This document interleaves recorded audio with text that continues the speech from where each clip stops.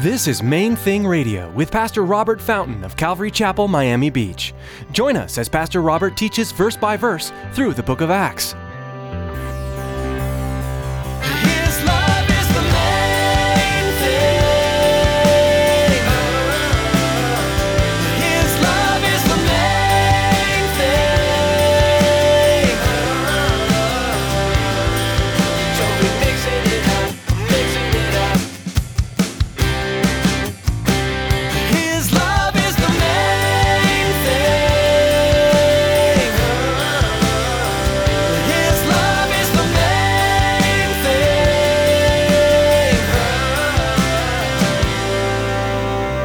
Our enemy is not physical. Our enemy is not human.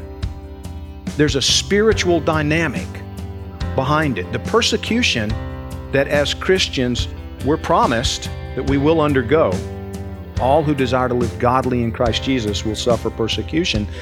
But the persecution is often spiritual. Well, it's always spiritual in nature. It manifests in our physical realm where we live, but it's not coming from that physical realm. Have you ever wondered why God allowed His disciples to be mistreated? How should we respond when we're mistreated for our devotion to God? What do we do when our prayers seem to be left unanswered? Today, Pastor Robert will answer these questions and more as we study Acts chapter 12. Stick around after today's message from Pastor Robert. I have quite a bit of information that I'd like to share with you. Our web address, podcast subscription information, and our contact information. Now here's Pastor Robert with today's message.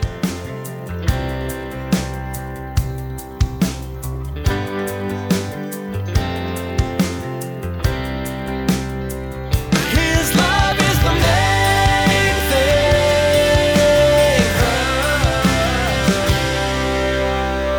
And Peter's looking around realizing, wow, I thought I was a dead man. And I'm free.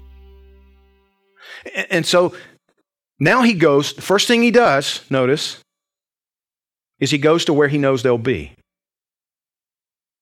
He goes to where he knows they'll be. He knew that the church was going to be gathered together. And he knew where.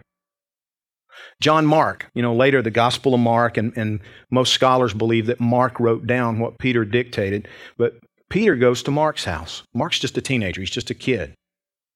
But it is believed by historians that John Mark's home was where the upper room was, where they had the Last Supper with the Lord Jesus, where Pentecost happened, and now where the church is gathered together praying for Peter. Look at this. Verse 13 says, as Peter knocked at the door of the gate, a girl named Rhoda came to answer. When she recognized Peter's voice, because of her gladness, she didn't open the gate, but ran in and announced that Peter stood before the gate. But they said to her, you're beside yourself. Girl, you've lost it. Yet she kept insisting that it was so they said, it's his angel. Now Peter continued knocking. When they opened the door and saw him, they were astonished. But motioning to them with his hand to keep silent, he declared to them how the Lord had brought him out of the prison. He said, go tell these things to James and to the brethren. And he departed and went to another place. Now, here you've got this girl, household servant. The name, by the way, translated would be Rosa. It meant rose. So here you've got little Rosa, and she comes, and what the Greek text indicates is she was listening at the door. Remember, this is a time of persecution. She didn't just go open the door. She didn't, she's listening, and she recognized Peter's voice. And she goes back in, and she's telling them, guys, she's interrupting their prayer time. Remember, they're all crying out to God, oh, God, Peter's in prison. No, hey, he's at the door. Rosa, you've lost your mind. Can't you see we're praying here? Why would we be praying for Peter if he was outside? He's not outside the door. He's in prison. They've got him chained. They've got soldiers. No, I'm telling you. I just heard his voice. I know his voice. He's at the door. It can't be Peter, Rosa. I'm sorry. It can't be. It is. I'm telling you. Come look. You need to come check. So they go. And when they get there, they're astonished. Now that tells me, I see three things about their prayer time that we need to take note of. One, it was constant. I don't know if you caught that, but right in the beginning, when it told us that Peter was in prison, it says the church was praying for him constantly. So they've gathered together, they're on their knees. And that's the second thing. It was corporate. This wasn't just one or two people. The church, the believers, the devout family of Christ, the body of Christ, they're in Jerusalem. When they heard that Peter had been arrested, they came together. They had had their world rocked when James was executed. Now Peter's in prison, and they're going to kill him too. And so they fall on their faces, and they're praying, crying out to God. But the third thing that stands out is that their prayer was somewhat weak. What were they praying for? Apparently, they were not praying for his release. Well, why do I say that? Well, they certainly didn't expect him to be standing at the door. They had seen miracles. They had seen prayers answered. Their response when she said, "He's at the door. I recognized his voice. I'm telling you, no doubt about it. He's out there."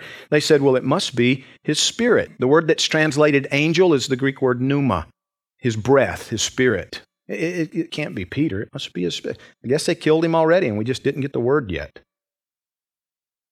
They didn't expect Peter to be released. They expected to never see Peter again until heaven. What were they praying for? I don't know. We're not told. We could guess. What would you be praying for?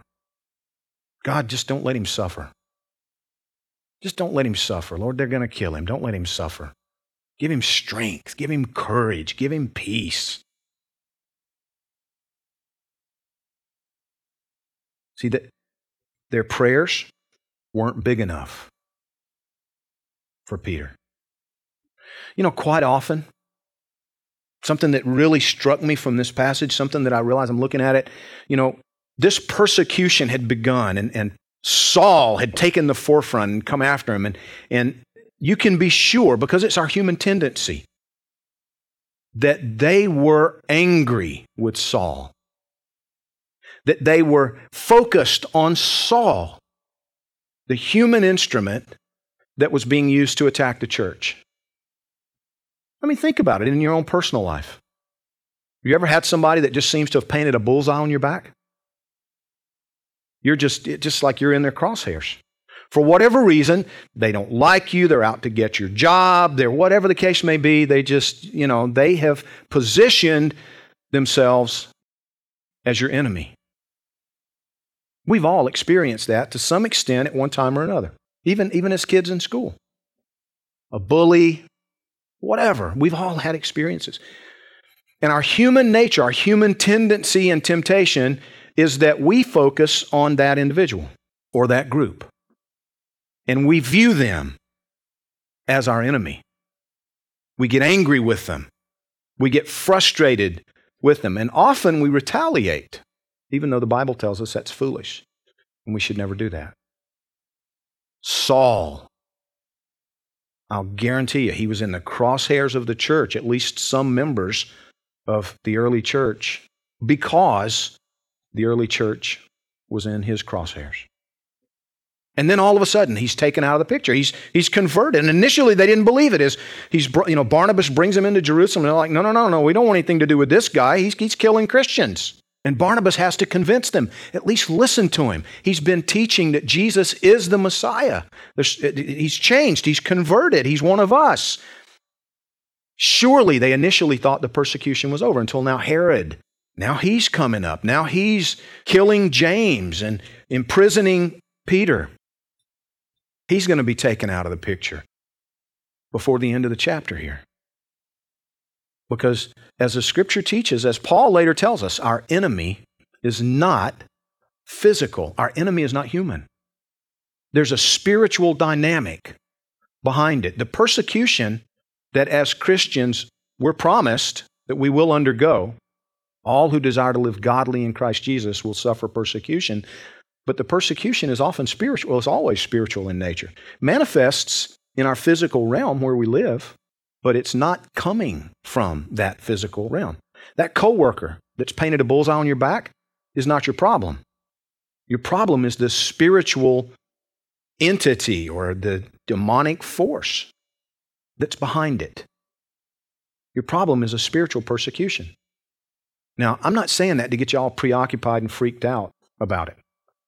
Because what the Scripture says is, greater is He that is in you than he that is in the world. You don't need to be preoccupied and worried about it. But see, here's the thing. We need to pray for the people who are being manipulated and used to persecute us. I believe there were some in the early church who were praying for Saul.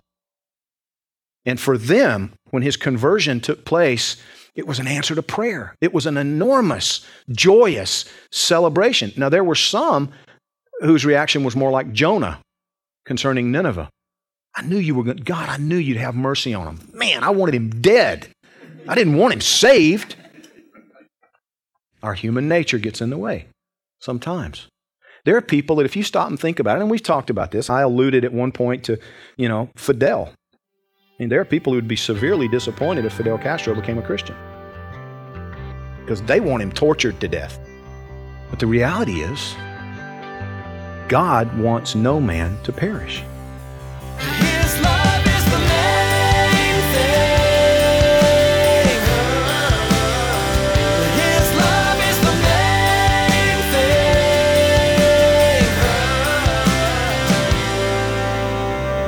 As our time with you today comes to a close, we'd like to thank you for listening to today's message on Main Thing Radio. We hope Pastor Robert's teaching has encouraged you personally and brought you a deeper understanding of your Savior. If you'd like to hear more messages from Pastor Robert, visit our website, mainthingradio.com. You'll also be able to learn more about Pastor Robert Fountain, the ministry of Main Thing Radio, and Calvary Chapel, Miami Beach. Right now, we'd like to take a moment and share how you can be involved in the future of Main Thing Radio. God is using ministries like this one to reach multitudes of people across the nation and the world. We feel so blessed to be a part of this virtual mission field, and we're excited to see where God will take us in the future. We'd like to ask you to join us in seeking God's will for our ministry and for the people who will be touched by Main Thing Radio. We'd also like to ask that you prayerfully consider supporting Main Thing Radio financially. For donations of $20 or more, we have a special thank you gift to send you. This month, we're featuring Pastor Chuck Smith's autobiography, A Memoir of Grace. Pastor Chuck shares his journey, the highs and lows, and how looking back offered a great perspective on how God had a hand in his life. For more information or to contribute, please visit mainthingradio.com and click Donate at the top of the page. Thanks again for listening today. Be sure to tune in again for more from God's Word right here on Main Thing Radio.